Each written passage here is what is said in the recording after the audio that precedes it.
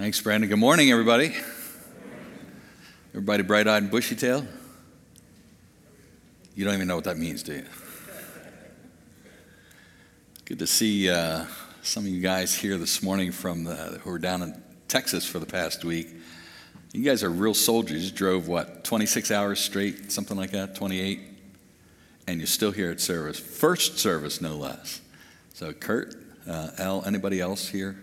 I thought I saw John Hurst here earlier. Maybe he's down in the ABF.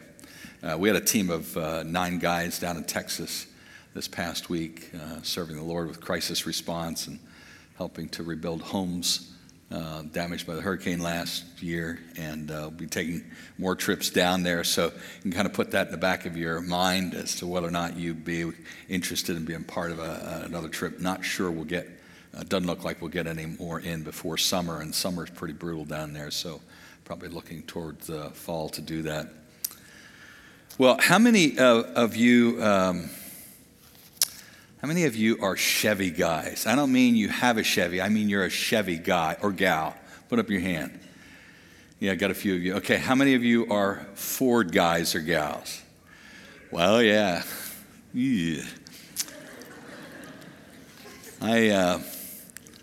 I bought a Chevy last year for the first time in 26 years, I think.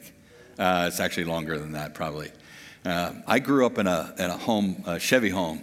Some of you are wondering, what's he talking about? There's a rivalry, kind of inter-car rivalry here between Chevy and Ford owners that really has long roots. I mean, it goes way back. And I bought a Ford, not my first one, but kind of the one that launched me onto a Ford buying spree back in 1991.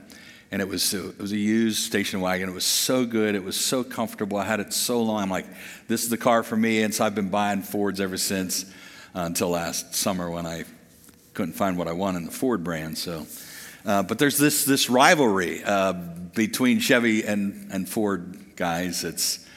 I remember my son, when he didn't have a Ford, my son Cameron, he was into Toyotas at the time. And foreign cars in general. And one year he made me a birthday card, and on the outside of the birthday card was the logo, Ford logo. Now, if you don't know what it looks like, it's the word Ford in an oval. And inside he wrote, "At least they circled the problem."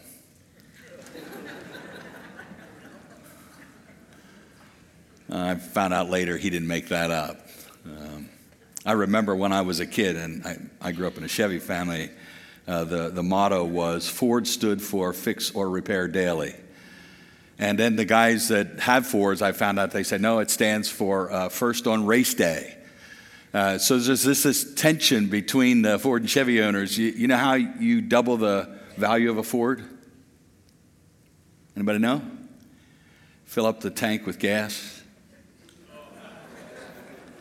You know how you get a Chevy to go from 0 to 60 in less than 15 seconds? Push it off a cliff. And my personal favorite one, the Chevy owner goes into the auto parts store and says to the guy, I need a pair of windshield wipers for my Chevy. And the clerk goes, that sounds like a fair trade.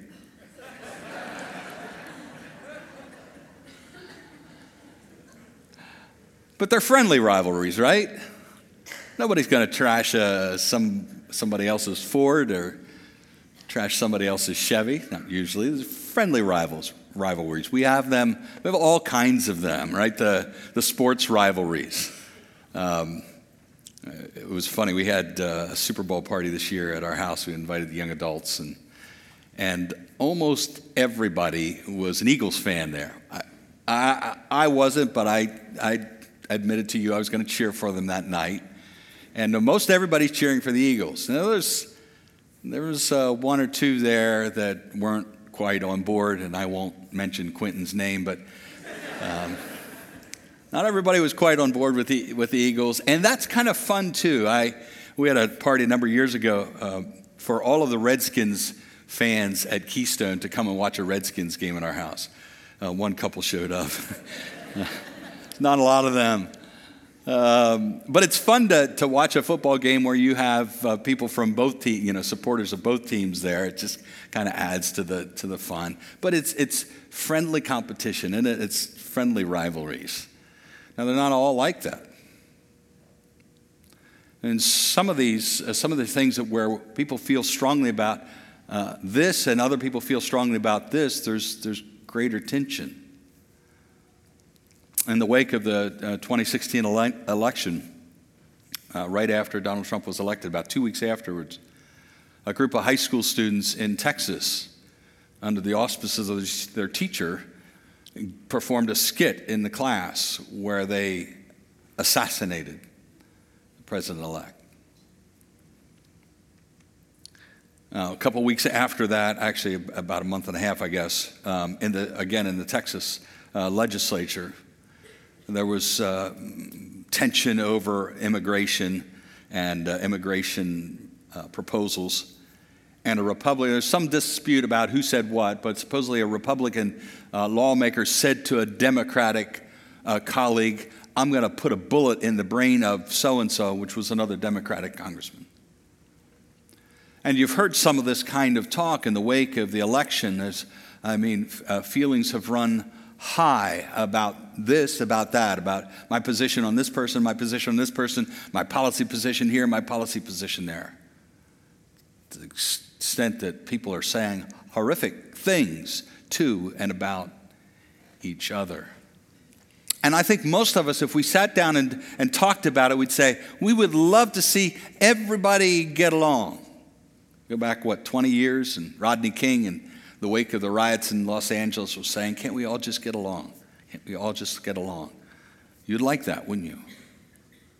We'd like to all sit at a table and all be able to agree with about something. And it's interesting, we see calls in the midst of this political firestorm. We hear calls from people on both sides of the debates calling for unity. Here's the thing. If you were pushed on your desire to have unity, at what price would you agree to unity? Would it be for everybody to dispense with their own convictions? Because if you push in the political realm, most people say, I want unity as long as the other side gives up their opinions, gives up their convictions. It might surprise you to know that Jesus doesn't always promote unity. In fact, what we're about to read in the scripture says the exact opposite. Luke chapter 12, beginning of verse 49. Jesus says, I have come to set the world on fire, and I wish it were already burning. I have a terrible baptism of suffering ahead of me, and I am under a heavy burden until it is accomplished. Do you think I have come to bring peace to the earth? No, I've come to divide people against each other. From now on, families will be split apart, 3 in favor of me and 2 against, or 2 in favor and 3 against. Father will be divided against son, and son against father. Mother against daughter, daughter against mother, mother-in-law against daughter-in-law, and daughter-in-law against mother-in-law. Father, this doesn't really sound like the kind of thing that we get excited about. Not only is there tension among people, but there's tension among people who are blood, who are family members, who are relatives. And not just distant relationships, uncles and great nieces, but close up, father and son, mother and daughter. Jesus doesn't mention it, but perhaps even in some cases between husbands and wives. And give us the mind of Christ this morning, that we would understand this as Jesus meant it, not take it further than he meant it, and yet not fail to take it as far as he meant it. I pray that the Holy Spirit would give us insight, understanding, and the resolve to be to take division as far as Jesus says it's going to have to go, and no further. Guard us against the enemy of our souls, hates you, hates us, hates unity in the body of Christ, but surely fans the flames of division between the body of Christ and the rest of the world. Pray this in Jesus' name. Amen. In these verses, Jesus talks about basically 2 days of wrath, days set far apart from each other, and in the middle of that, many years of division. It says in verse 49, I have come to set the world on fire, and I wish it were already burning. That doesn't sound very nice. And then he talks about a terrible baptism of suffering ahead of him. Jesus is talking about 2 different days there. One about, for both of these days, for him, they would be future days. For us, one of them is now past. Jesus is talking about far down the road, the day of destruction when he comes back to bring the Father's wrath to humanity. Future day, the day of the Lord, day of God's wrath. He's going to bear God's wrath to humanity. Now, if you look throughout Scripture, you'll often see fire as an indicator of God's judgment. Whether we're talking about Sodom and Gomorrah in Genesis, where fire rained down from heaven and destroyed those cities, the fires that God brought into the camp of the Israelites when they were on one of their many periods of rebellion against God, and fires just sprung up in the camp, or the fires of hell, or the final judgment fires, not the final judgment, but on the earth in the book of Revelation, it speaks about God bringing his fire to the earth, and there's going to be a purging of the earth. Everything will be destroyed by fire and then made new. So fire is often this picture of judgment throughout Scripture. And that's what Jesus is talking about when he's talking about a day of burning. There's a future day where he knows he's coming back, and he's not looking forward to it in the sense that, he can't wait to judge people, but he can't wait to fulfill his Father's will. And in the same way, there is an anticipation of his Father's will when it comes to this baptism of suffering that's ahead for him. And of course, he's speaking about the day that he's going to go to the cross and bear God's wrath now for humanity instead of to humanity. It's interesting, Jesus says about this suffering that he's under a heavy burden until it's accomplished. Do you think that Jesus thought the cross would be no big deal? Do you think that when Jesus looked ahead at the suffering he was going to endure on the cross, that he thought, I'm God, that's really not going to be that difficult to endure? Everything in the Gospels that Jesus said about the cross says something different. We know we read in the Garden of Gethsemane when Jesus was praying to his Father, and he knows what's ahead, and he says, if there's any other way we can accomplish this thing, let's go that route instead. We have this picture here again. There's a burden. Jesus did not go to the cross, no big deal. Jesus went fully knowing what he was going to face, because he was, after all, not just God, but he was the God-man. And so in his humanity, all the nerves function in his body just like the nerves function in your body. All the anxiety that you would face, that you would feel coming up to that kind of suffering, he felt and did not look forward to it. And yet he understood this was God's plan, and it was a good plan, and it would be ultimately a blessing for mankind.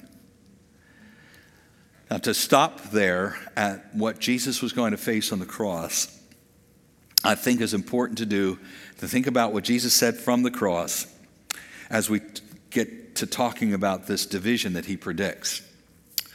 Remember when Jesus was on the cross, shortly before he died, there was one cry out to his Father that just has to be gut-wrenching. If you think about it as a dad or as a mom, that your son would cry this out. My God, why have you what? Forsaken me or abandoned me? Did he?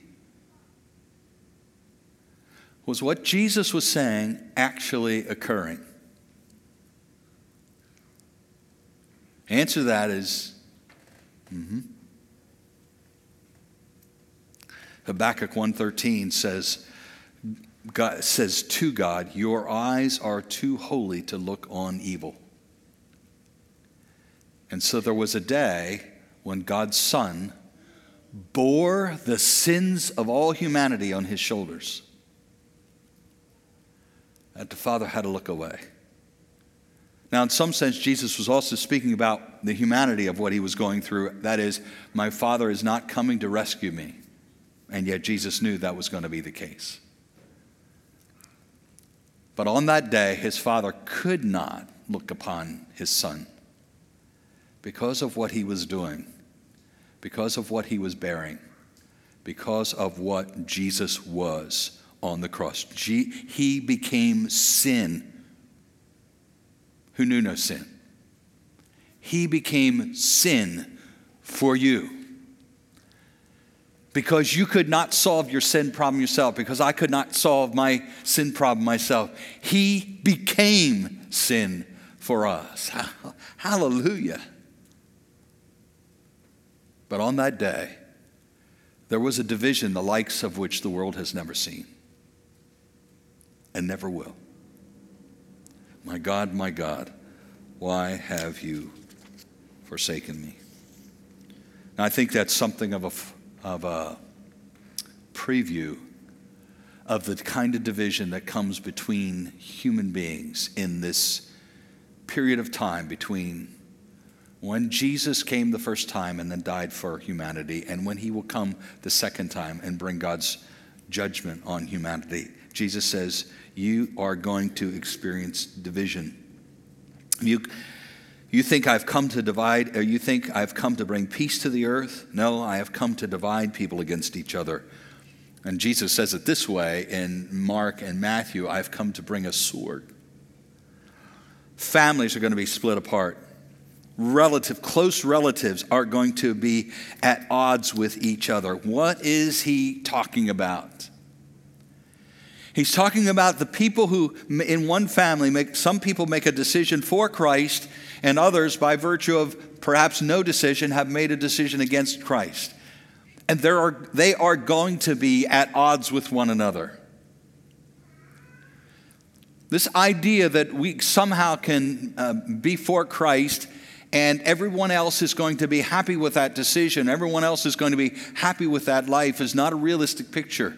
The fact that you are not under threat of death by your relatives does not mean that that's a normal picture in the world. In fact, we talk about this here. This is a family of faith right here, right? Family of faith.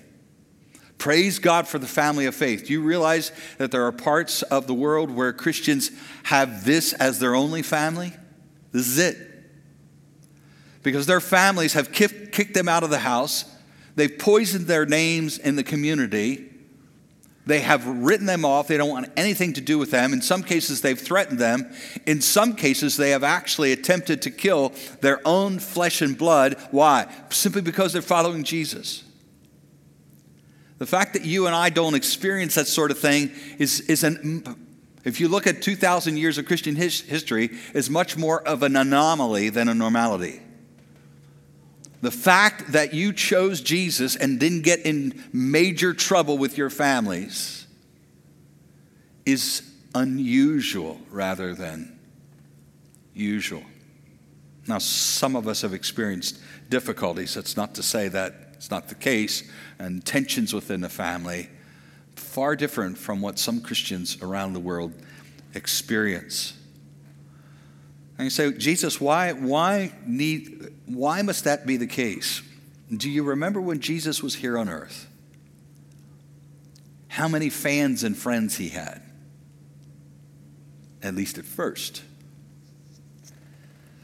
But as time went on and Jesus continued his ministry, that became less and less the case. More and more tension, more and more opposition. And Jesus says in John chapter 15, beginning verse 18, he says, look, if they hated me, they're going to hate you as well. You shouldn't assume that how they treated me you'll somehow get treated differently. If they hated me, they're going to hate you as well. And so you're going to find out, if you haven't already, that people are going to be unhappy with you following Jesus. Again, might not be as severe a reaction as many people around the world will find, but opposition nonetheless. And just to take some broad categories today of why you're going to find opposition as a follower of Jesus, one might be because of the exclusivity of your claim, the exclusivity of Christ's claim. What I mean by that is that you believe that Jesus is the only way to be reconciled to God. There are not multiple paths. Very unpopular today. When Jesus says in John 14:6, I am the way, the truth, and the life, it would have been great if he stopped right there. And then people could interpret it as, oh, Jesus is saying, I am a way. But he continues, no one can come to the Father but by me. No one. There's the problem of sexual ethics today. The Bible seems to have such a narrow path when it comes to sexual ethics. Are you serious that your Jesus says that homosexual relationships are out? Are you serious that your Jesus says that we can't decide our gender on our own? Has to be dictated biology? Are you serious? This would be expected today, that people who are not married can't have sexual relations? Are you serious? People object to Jesus because of his insistence that he is going to exercise God's wrath eventually on humanity that has rejected him. What's interesting is that people who are unhappy with those kinds of convictions are increasingly found in churches. Does that surprise you? Think back to when Jesus was here on planet Earth. Who were his major opponents? Religious folks. In fact, Jesus often found a welcoming committee for people who didn't have anything to do with religion. It was often the religious folks that had the most problem with him, because Jesus either was too religious or not religious enough, depending on their point of view. Here's the application I think that Jesus has for us in these words. First of all, if you're going to follow me, you should not be surprised at opposition. If you're going to follow me, you should not be surprised at opposition. And if you're going to follow me, no surrender. No surrender. I can almost guarantee that at least 2/3 of us have had difficult conversations with people in our families and people who are our friends about those 3 issues I just talked about. People who are in churches that increasingly are giving up biblical sexual ethics, biblical exclusive Christianity, and biblical judgment. And the question that we're going to have to be wrestling with is whether or not we're going to succumb to the pressure of what the culture is telling us and increasingly what churches are telling us, or whether we will stand with Jesus. Could you stand with Jesus in a conversation with someone? Do you know what the scriptures say? Do you know what Jesus, listen, do you know what Jesus believes? If you have picked up an outline this morning, you have some scriptures there that will give you some foundations for those 3 things that are increasingly causing tensions. I had a friend that sat down with me a couple of years ago, and he said, Keith, what should I do? He said, in our church, our pastor is saying now that he believes that God approves of homosexual relations He's ready to marry them. What should I do? I don't want to be a church hopper. And I said, I'll call him Jim. I said, at the end of the day, Jim, there are some fundamentals that we have to stand on, and there are some secondary things that we can wrap our arms around each other and say, we don't agree on these secondary issues, but we're brothers and sisters in Christ. But I said there are some basics that cannot be negotiated. Who is God? What is the Bible? Who is Jesus Christ? Who is the Holy Spirit? Who are people? And that's where we get into the issues of sexuality, sexual ethics. What is a human being? What is a person? And it would be interesting just to have you raise your hands. How many of you have had these kinds of conversations with people that you know and love? And how many of you have agonized that night, said, God, must this be like this? Can't we all just get along? My friends, this is not a Chevy-Ford rivalry.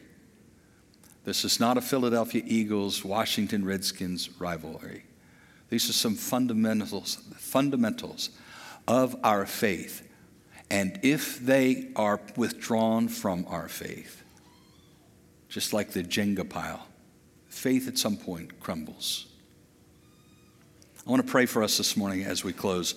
I want to pray for us to be men and women and boys and girls who are faithful followers of Jesus Christ. And by the power of the Spirit, that we can walk in faith in such a way that we do not wiggle, that we do not succumb in our faith, and that we can be able to speak for our faith with people that we disagree with in godly ways. I think one of the challenges that we have to wrestle with is a spirit of animosity, because I say, okay, we believe this, you don't believe this, and we have a kind of attitude toward others that is ungodly. That's not something that glorifies the Lord. I was reading this week about a man who's a former believer, professing believer, who's now an atheist. And as he began to date a woman who's a Christian family, when they found out he was an atheist, the kinds of things that they said to him and did to him were just, unbiblical, ungodly. That's not what I'm talking about. I'm talking about having the kind of healthy foundation that makes us stand on our faith, makes us able to defend our faith for the glory of God and for the advance of the kingdom and for the good of others. So let me pray for us. Father, for Jesus' name's sake, we want to have a faith that is not simply grounded in and founded in song. It's not simply grounded in and founded in good feelings, but is grounded in and founded in truth. Jesus said that truth sets us free. And we understand that the spirit of the age is such that increasingly the enemy has this victory and that victory, and increasingly persuades people and draws them away to lies. And so we pray by the Word of God and by the Spirit of God that you would guard us, that our faith might be founded on sure things, that our resolve might be to love people, but to love people in the truth. That if division must occur, it occurs because others have decided to divide. That they pull away from us rather than us pull away from them. We think about the rapid growth of the church in the first and second century as people without hostility or acrimony simply shared their faith with other people. And when others pushed back, they loved them. They stood in what they believed. They taught what they believed. They shared what they believed. And increasingly we get that this is a 2,000-year-old document. How can you possibly stand on this? As if because it's new, it's right, because it's new, it's true, because it's new, it's better. We believe in a God who made heaven and earth. All things old, all things new that are true and good are yours. And may that kind of confidence resonate in us, by us, through us, for all our lives, so that Jesus might be made much of and glorified all of our days. We pray in his name. Amen.